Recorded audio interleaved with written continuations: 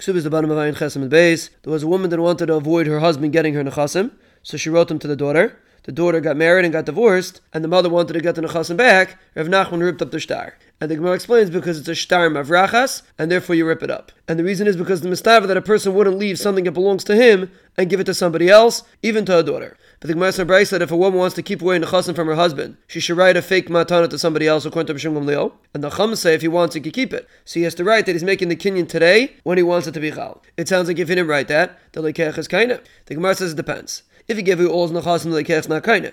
If you only give away part, then the lekech can be kaina. But the Gemara says the lekech is not kaina, then the baal should be kaina. Abai explains that it becomes like nechasim that the baal doesn't know about, according to Shimon, that he doesn't get. The Mishnah says if money fell to the wife, they should buy karka, the husband will eat peiros. If peiros fell, they should buy karka and he'll eat peiros. Peiros that are attached to the ground fell. Reb Meir says you evaluate how much it's worth with peiros and how much it's worth without peiros, and the difference you buy karka and he eats peiros. And the Chum say peiros that are mechubat to the karka belong to him, peiros that are detached from the karka belong to her, and you should buy karka and he'll eat peiros. Reb Shimon says peiros that are connected to the ground when she gets married go to him, and when she gets divorced go to her. Peiros that are detached from the ground when she comes in they belong to her, but when she leaves they belong to him, because since he picked them when they were still married, they belong to him. The Gemara says pashut if there's a disagreement that they should buy karka or houses, they buy karka. Houses are palm trees, they buy houses. Palm trees are regular trees, they buy palm trees. Trees are grapevines, they buy regular trees. If there's a forest, or there's trees that you only use for wood, or a hole that has fish in it, some say it's considered peiros, and some say it's considered karen.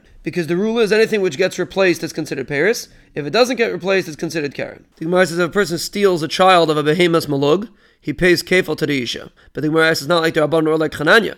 Because the Brisa says the child of a behemoth malug goes to the husband, the child of a shivchas malug goes to the isha. Chananya says a shivcha is like a behemoth. But you see, everybody agrees it goes to the Baal. The Gemara says even though it belongs to the Baal, but Chazal were not misakin peiros of peiros. So therefore the kefil goes to the isha. The Gemara explains Chananya's shita is because we're not afraid the child is going to die. But according to the Rabbanon, if we're afraid it's going to die, so the vlad of a behemoth should also be to the isha. And if we're not afraid, then a vlad shivcha should be to the Baal. The Gemara says really we are afraid of misa, but by behemoth there's r left, and therefore it's considered peiros and it goes to the Baal. Rav Huna bar Chia says the name of Shmuel, we pass like Chananya. And the Gemara explains he's made that if she gets divorced, she could pay money and take it, because it's sentimental to her. Rava says the name of Rav Nachman, if she brought in a goat for the chalav, or a sheep for the wool, or a tanagelis for the eggs, or a dekel for the peiros, the husband can eat even if the principal gets used up. Rav Nachman says if she brought in a beged, it's considered peiros, and he could wear it until it gets ruined. And the Gemara says like this Tana, that says if you have salt or sand, it's considered peiros. If you have sulfur or a different kind of material, Rav Meir says it's considered karen, and the Chum say it's peiros. The Gemara explains what's the machlekes between Shimon and the Tanakama, peiros that are mechuber at the time that she leaves. According to Shimon, it's considered karka. According to the Chum, it's considered peiros. The Mishnah says if she got a Yerusha of Avadim and Shvachas that are old, she sells them and they buy karka and he eats peiros. Shem Gamliel says you shouldn't sell because they're sentimental to her. If she got Zaysim and Gefanim that are old, she should sell them by karka and he eats the peiros. Rabbi Yehuda says you shouldn't sell them because they're sentimental. Rav Kana says the name of Rav the Machlaik is only if they fell in a field that belongs to her. But a field that doesn't belong to her, everybody agrees they should be sold because eventually they're going to get used up. A base of Avadim and Shvachis also get used up, and you see this is Machlaikis. So the Gemara changes. The Machlaikis is a sad that it doesn't belong to her.